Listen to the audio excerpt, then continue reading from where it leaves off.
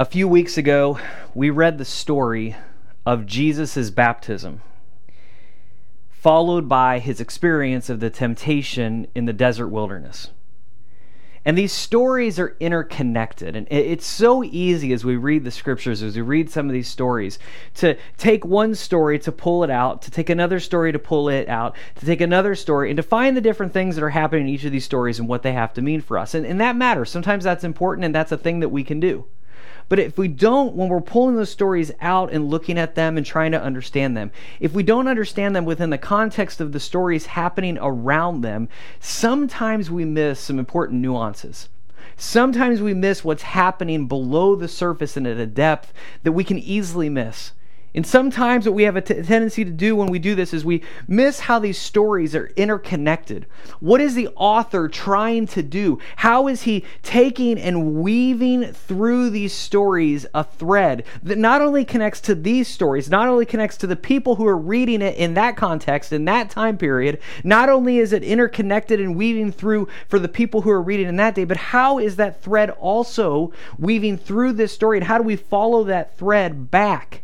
How do we see how that is connected back to the Old Testament stories, to the ancient Hebrew scriptures? How do we see how that informs how we understand the whole of Scripture? Seeing that thread, seeing that interconnectedness matters. And it's a great tool for us as we begin to study and learn and try to understand what do the scriptures have to teach us and what do we find in the life of Jesus and this overall connection to this great story that we find in the Bible. At Jesus' baptism, we saw a confirmation on the calling of Jesus. We saw this confirmation on who he was and who he was meant to be and why he was here, who he is and what he's doing. We saw the confirmation of his calling as the Messiah, as the Savior that was promised throughout the scriptures. And then immediately when he went into the desert, we saw through a series of temptations that Jesus then faced the question of what kind of Messiah would he be? So we see the baptism of Jesus, we see a confirmation, a calling on his life, that he is the Messiah, that he is the Savior. Then we see him go into the desert, and we see these questions come to Jesus through these temptations of what kind of Messiah is he? What kind of Savior is he? How would he save his people? And how does he expect the world to respond to him? To this huge calling, to his purpose, to who Jesus is. How will the world respond to him? And what's his expectation of how people respond to him? Now, in this desert wilderness, he's alone. And he faces these questions, but this isn't the first time, this isn't the last time that he would face these kinds of questions. Remember, we have to see how these stories are interconnected. And what we find is that they go from here to here to here, all connected then one to each other. So we see baptism, confirmation of his life. We see his temptation in the wilderness. And then we see another interconnected story that took place after Jesus returned from the desert. We find Jesus facing these questions again of who would he be? What kind of Messiah is he? How does he expect people to respond to him? And this time, instead of being alone in the desert, the questions come from crowds of people who are beginning to wonder about his life, his teaching, and now, what would it mean if they chose to follow him? What would it mean if they began to take his words seriously? What would it mean if they began to explore the way that Jesus is beginning to tell these people how they should live? And this is important to us because part of our faith is coming to terms with and understanding what kind of Messiah, what kind of Savior Jesus is, and what kind of people we will be as followers of Jesus as we respond to his invitation to follow him. So who is this Messiah? Who is this Savior? What does it mean for Jesus to be Messiah? What does it mean to be Savior? What kind of kingdom is he establishing? These are the questions that Jesus faced in the temptation in the wilderness. These are the questions that Jesus faces with this crowd that he begins to preach to. And these are the questions that we ask. And to begin to understand these questions, begin to explore this and know and see, what does it mean that Jesus is the Messiah, is the Savior. And what does that mean for us as we choose to follow him? What kind of Messiah is he? What kind of Savior is he? And how we understand that is so critical as we seek to understand not only Jesus' mission in this world, but the mission that God has for his followers and the mission that God has for his church. So, let's begin this story. We're going to go to Luke 4, and we're going to see the questions that Jesus was given and how he responded.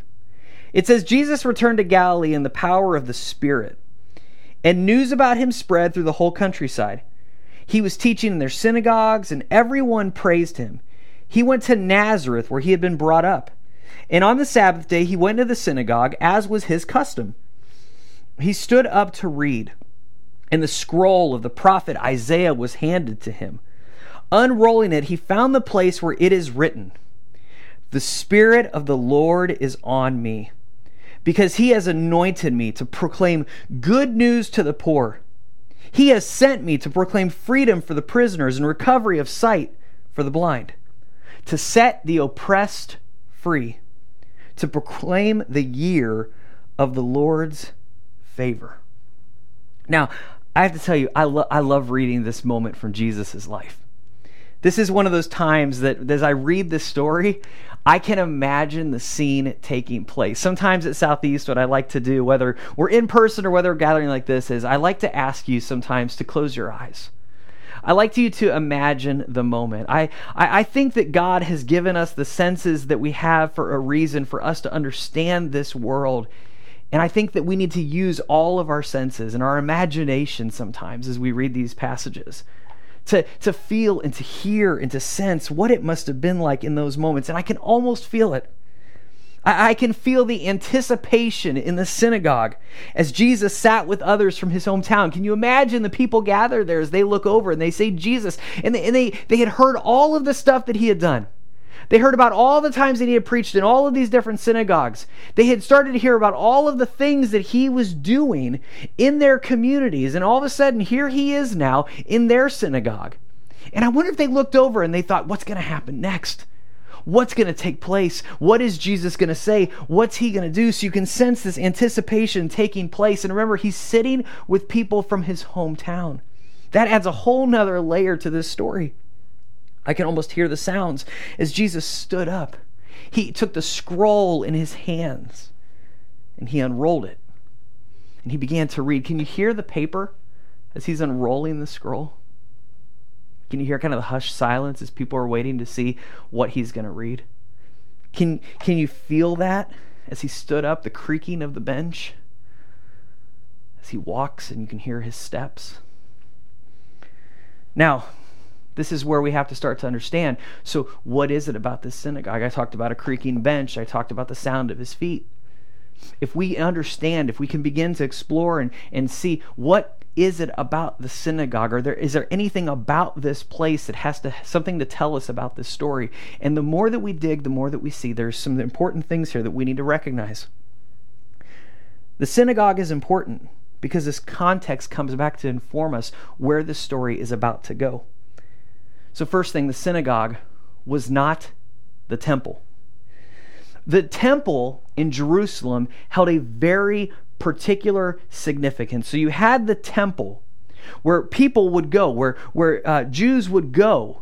Jesus and his family went to the temple. People from all over came to the temple. Jesus goes to Jerusalem in the last week of his life. People gathered in the temple for grand celebrations. For people would come from all over to come to the temple and to worship together. But the temple was special, and the synagogue was not the temple.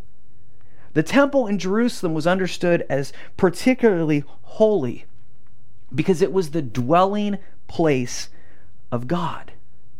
It was the dwelling place of the Israelite God. And we have talked about this at some different times before.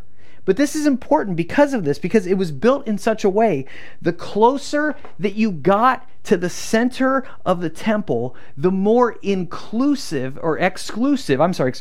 more exclusive that it became. So the closer you got to the inside of the temple, the closer you got to where the presence of God was understood to be, the more exclusive that the temple became. But the synagogue was different. The synagogue was built within each community. You didn't go to the synagogue was within your community. And all of the members of the Jewish community could participate in the life of the synagogue. So we're already seeing a tension between exclusion and inclusion within this story. And that's what we need to keep in mind today, because it is going to help us understand the context of the entire story. Jesus is in the synagogue. And there is a tension now between the temple, that was this place of exclusion, and the synagogue, where all were included. Now, with that in mind, listen again to verses 18 to 19. Jesus says, "The Spirit of the Lord is on me," as he reads, "because he has anointed me to proclaim good news to the poor. He has sent me to proclaim freedom for the prisoners and recovery of sight for the blind, to set the oppressed free, to proclaim the year of the Lord's favor." Going on, it says, "Then he rolled up the scroll." So he just finished reading from the Spirit of the Lord is all the way down to the Lord's favor. He just read that passage. He rolls up the scroll. He gave it back to the attendant, it says, and he sat down. And the eyes of everyone in the synagogue were fastened on him. He began by saying to them, "Today, this scripture is fulfilled in your hearing."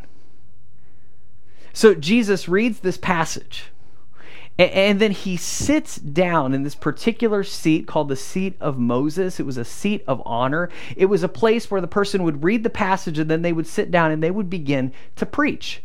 And that's what Jesus is doing here. He's telling us, here's what this text means. Here's what this text can mean for us, and here's what it means for me today.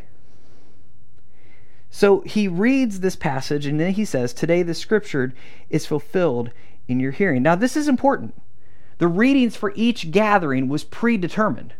And this passage, Isaiah 61, was the passage Jesus was given to read. So he wasn't picking out his own passage that he wanted to read that day. This was the particular text that had been pre-chosen for this day in advance, as every time that they gathered in the synagogue, they had different passages that were chosen for that particular day. So he's handed the scroll, and Isaiah 61 is that passage. Now, most people sat on dirt, on small mats. Others then sat on these benches that were lined up against the wall I talked about earlier that Jesus would have been sitting against. And what would happen is a person would stand up, they'd go to the front of the room, they'd take the scroll, they'd read it, they'd sit down at that seat at the front of the room, and from there they would teach and share what the passage meant to them. Now, this is really interesting here because it doesn't get really quiet. It tells us that after Jesus read from this passage, that conversation began to break out. People knew who Jesus was, the things that he had already done. And then at this moment, what you see happens when he says, "This scripture is fulfilled in your hearing." At this moment, Jesus publicly declared why he had come, what he would do, and how he was defining what it means to be the long-awaited Messiah and Savior. And the crowd recognized this. Listen what it says in Luke 4:22. It says, "All spoke well of him and were amazed at the gracious words that came from his lips." "Isn't this Joseph's son?" they asked. Now, this is where the translation gets a little strange. And this is where I want us to look at a particular phrase that helps us understand what's going on here. And that phrase is, "amazed at the gracious words that came from his lips." Now, Jill, go ahead and pop this back up because this is important for us to see. All spoke well of him and were amazed at the gracious words that came from his lips.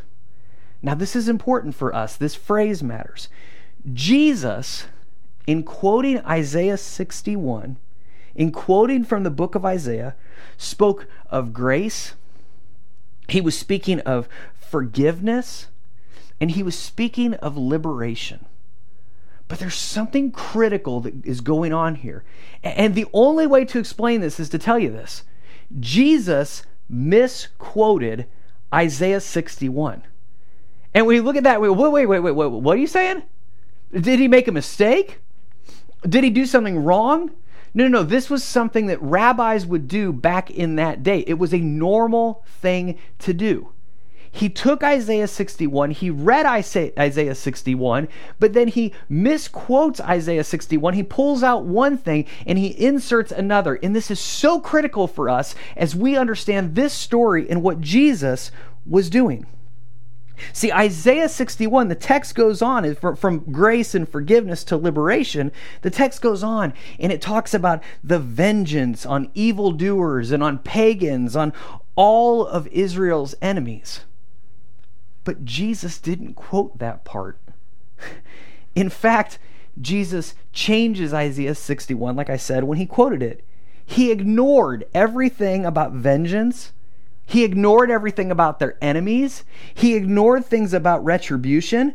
And he added a part from an earlier piece of Isaiah that the people would have recognized. Because the people who were sitting with him in this room would have been students. They would have studied. They would have known the scriptures. And as Jesus is talking, as he's reading Isaiah 61, they would have said, wait. What did he just do? We start looking around. I mean, you've done this before, right? You're listening to a sermon or you're listening to a talk or you're watching a show and you look over and you go, did you hear that? And we have DVR and we flip back and that's probably what they're trying to do. They're rewind that 30 seconds. Did you see what he just did? Did you hear what he missed? Wait, did he take that part out? Wait, what did he just put in? And this is so critical for us because they would have noticed this. They would have seen what is happening here. And this impacts how they respond. And how they respond is what we're going to learn from today. So, he takes out part of Isaiah 61. He reads Isaiah 58 and inserts into it, as you'll see, this line. Listen to this. Is not this the kind of fasting I have chosen? Now listen to this. To loose the chains of injustice and untie the cords of the yoke. Now here's where Jesus directly quoted, to set the oppressed free and break every yoke. Now hang on, jump back. Jill, I'm sorry, this is going to be a little hard to do. Jump back to that 4:18 through 19. He says, the Spirit of the Lord is on me because he has anointed me to proclaim good news to the poor. He has sent me to proclaim freedom for the prisoners, recovery of sight for the blind, to set the oppressed free. Now back to Isaiah 58. He says to loose the chains of injustice, to untie the cords of the yoke, to set the oppressed free. This is where Jesus plays loose now with Isaiah 61. He pulls out a part that is about vengeance on enemies. He pulls out a part that is about retribution. He pulls out this stuff that the people look around and say, we thought the kind of Savior you were going to be was the kind that saved us from our enemies. The kind of Savior who judged our enemies. The kind of Savior who looked and said, hey, what your enemies have done to you is wrong. What's going on here? What kind of Savior is he? And then he tells us to set the oppressed free and break every yoke. Going on in Isaiah 58, it says, is it not to share your food with the hungry? And to provide the food wanderer with shelter, provide the poor wanderer with shelter?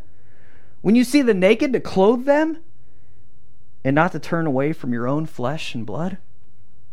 Instead of punishment for Israel's enemies, Jesus began to share that God's grace, love, and mercy were for all people.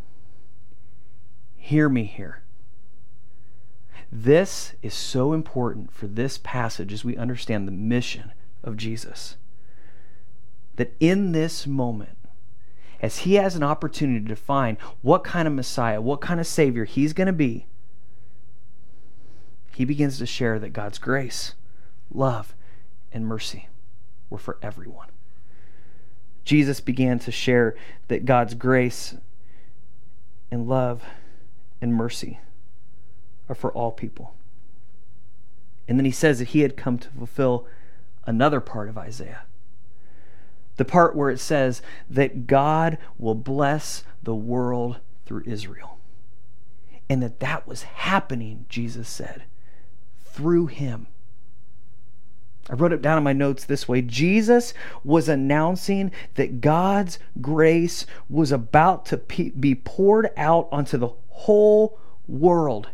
And don't miss this. And Jesus knew that the people listening to him would object. Luke 4:23, it says this. Jesus said to them, "Surely you will quote this proverb to me. Physician, heal yourself. And you will tell me, do here in your hometown what we have heard that you did in Capernaum." See, now what's happening, this is so fascinating, is that the conversation has begun to shift. People at first were in awe at Jesus. They look and they say, man, what did he just say? Then they begin to say, isn't this Joseph's son? And sometimes we read this and we think that they're surprised who Jesus is, but we're not thinking about it the way that we should think about it. They're looking at him and saying, wait a minute, this is Joseph's son. Wasn't he raised better than this? This is what he thinks? This is how he talks about the Messiah and the Savior? I thought we knew this guy. And all of a sudden now he's taking things and he's pulling this here and he's teaching us a different way to be. Who does he think he is? And in the wilderness, Jesus faced private temptation to be a certain kind of Savior. And see, what happens is now he knows that he faces it again. So he raises the bar. He raises the tension. He says, I know what you're going to do. You're going to quote a proverb to me. And then you're going to tell me, hey, do in your hometown what you did in Capernaum. Because see, he knew the crowds wanted miracles and signs for themselves. He knew that the crowd wanted a Savior who would save them and condemn their enemies. That's the kind of Savior that they were looking for. And Jesus knew that as he continued his ministry, that it become clear that he's a different kind of Savior. So he shifted the conversation. Look how it goes on. It says in Luke 4:24, "Truly I tell you," he continued, "no prophet is accepted in his hometown." He knows that they're not going to be happy with what he's going to do here. So 25 says, "I assure you that there were many widows in Israel in Elijah's time, when the sky was shut for 3.5 years, and there was a severe famine throughout the land. Now listen, yet Elijah was not sent to any of them, but a widow in Zarephath in the region of Sidon. And there were many in Israel with leprosy in the time of Elisha the prophet, yet not one of them was cleansed, only Naaman the Syrian." And we don't have time to get into all these stories, so let me just show you what's going on here, what Jesus is doing. He's saying Elijah was sent to help one widow, but not a Jewish one. Elisha healed one solitary leper, but that leper was the commander of the enemy's army. And that's what did it. That's what drove these people to fury, as you're about to see. These stories that Jesus talks about here were about Israel's God rescuing the wrong people. And Jesus was telling them that's exactly what he came to do. They're looking at him and they're saying, wait a minute, all this grace he's talking about, this love he's talking about, pouring out his grace, and he's not talking about enemies at all. And he says, no, I'm not. He says, look. He said, you're even missing it. You're missing the point. He said, God's love is being poured out on everyone, even the people that you think are the wrong people. It tells us in verse 28 what the people do in response. It says, all the people in the synagogue were furious when they heard this. Now think, again, imagine the sounds. Imagine that moment. Imagine now the tension. You know, what began, I said, imagine the anticipation in this story. Now imagine that anticipation turning into hatred and tension and frustration and anger. Imagine this moment as it begins to shift. The people are losing their minds. All the people in the synagogue were furious and they heard this. They got up, they drove him out of town. They took him to the brow of the hill on which the town was built in order to throw him off the cliff. But he walked right through the crowd and went on his way. Now, this seems like a kind of a strange addition to this story, but listen, remember Jesus' temptation. He was standing at the top of the temple that we talked about earlier, tempted to throw himself off of it and be saved by God. Now he was at a cliff. People ready to throw him off the cliff instead of accepting God's love and grace for their neighbors. Luke doesn't tell us how exactly. He just says that Jesus was saved, and he walked right through the crowd. And what tells me is this: he was going to share God's love and grace with the world, whether the people in the synagogue would come with him or not. See, it's easy to love people that we already love. It's easy to be a neighbor to people you want to live next to and that you want to experience community with. But everything changes when the person next door isn't the person that we'd prefer. When God calls us to love outside the box, sometimes we choose to follow our own prejudice instead. And that is not the gospel.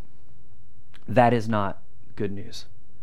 I saw this quote from author and activist Shane Claiborne this week. He said, "If it's not about loving enemies, not about welcoming strangers, it's not the gospel of Jesus. If it is not good news to the poor, it is not the gospel of Jesus. If it doesn't sound like Jesus or look like Jesus or love like Jesus, it is not the gospel of Jesus."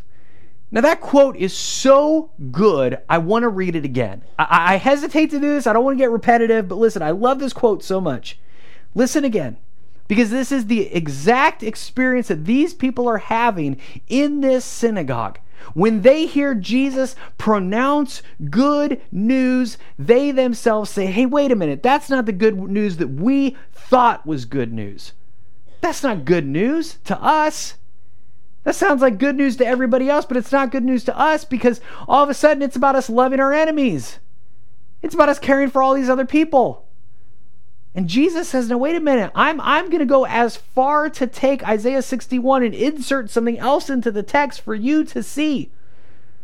The good news isn't about you getting vengeance on your neighbors. It's not about loving the people you already love." He said the good news is good news poured out on all people. If it's not about loving enemies, not about welcoming strangers, it's not the gospel of Jesus. If it is not good news to the poor, it is not the gospel of Jesus. If it doesn't sound like Jesus or look like Jesus or love like Jesus, it's not the gospel of Jesus. Now, you've heard me say before, if it's not good news for everyone, it's not good news for anyone. And I want you to hear where I got that from, why that's so important to me, why it's become a mantra for how I want to live my life and how I want to do ministry. It comes from author Rob Bell from his book, Velvet Elvis. And listen to this. It says, if the gospel isn't good news for everybody, then it isn't good news for anybody. And this is because the most powerful things happen when the church surrenders its desire to convert people and convince them to join. It is when the church gives itself away in radical acts of service and compassion, expecting nothing in return, that the way of Jesus is most vividly put on display. To do this, the church must stop thinking about everybody primarily in categories of in or out, saved or not, believer or non-believer. Besides that these terms are offensive to those who are the un and the non, they work against Jesus' teaching about how we're to treat each other. Jesus commanded us to love our neighbor, and our neighbor can be anybody. In a letter to a group of churches in the region of Galatia, Paul wrote to them about the good news of Jesus, about the gospel. A group of people had infiltrated these churches and begun to teach a gospel of exclusion. And Paul wasn't having any of it. Listen to what the Apostle Paul wrote in the letter to the Galatians, chapter 1. He says, "I am astonished that you are so quickly deserting the one who called you to live in the grace of Christ and are turning to a different gospel, which is really no gospel at all." So, say it with me today, wherever you are. And I want you to say it out loud because it needs to be said. And listen, I'm not asking you to mumble today. I'm not asking you to quietly say this. I want you to say this phrase with me out loud. No matter who's in the room, no matter where you're listening or watching this, wherever you are today, say this out loud with me. Joe, put this on the screen. If it's not good news for everyone, it's not good news for anyone. If it's not good news for everyone, it's not good news for anyone. So let me ask you some questions that come from this today. What would it look like to live as if the good news was for all people and not just the people that we decide? What would it look like to share God's love with reckless generosity?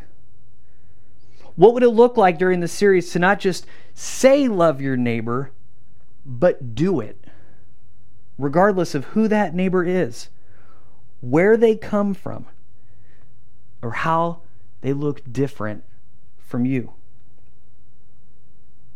As we learn today, to love like that would look a lot like Jesus. Let's pray.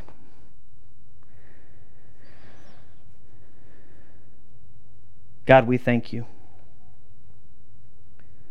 for these stories that get written down for us,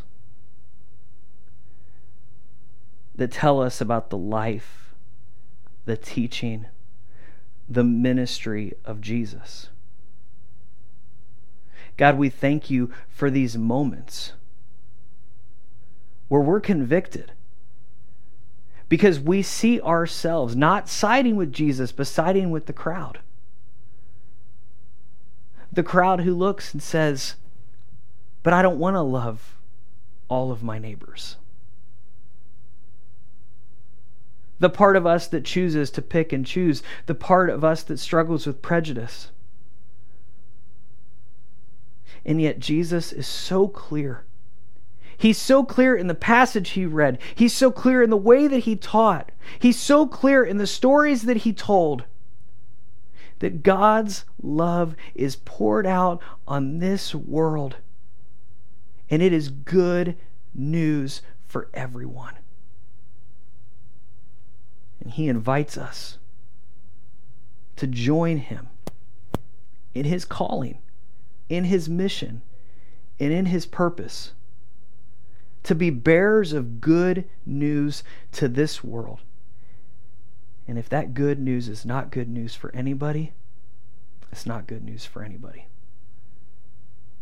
We thank you for the love of Jesus, for the grace of Jesus, and the forgiveness of Jesus that is good news for everyone. Me, my neighbors, this whole entire world. And it's your name that we pray today. Amen.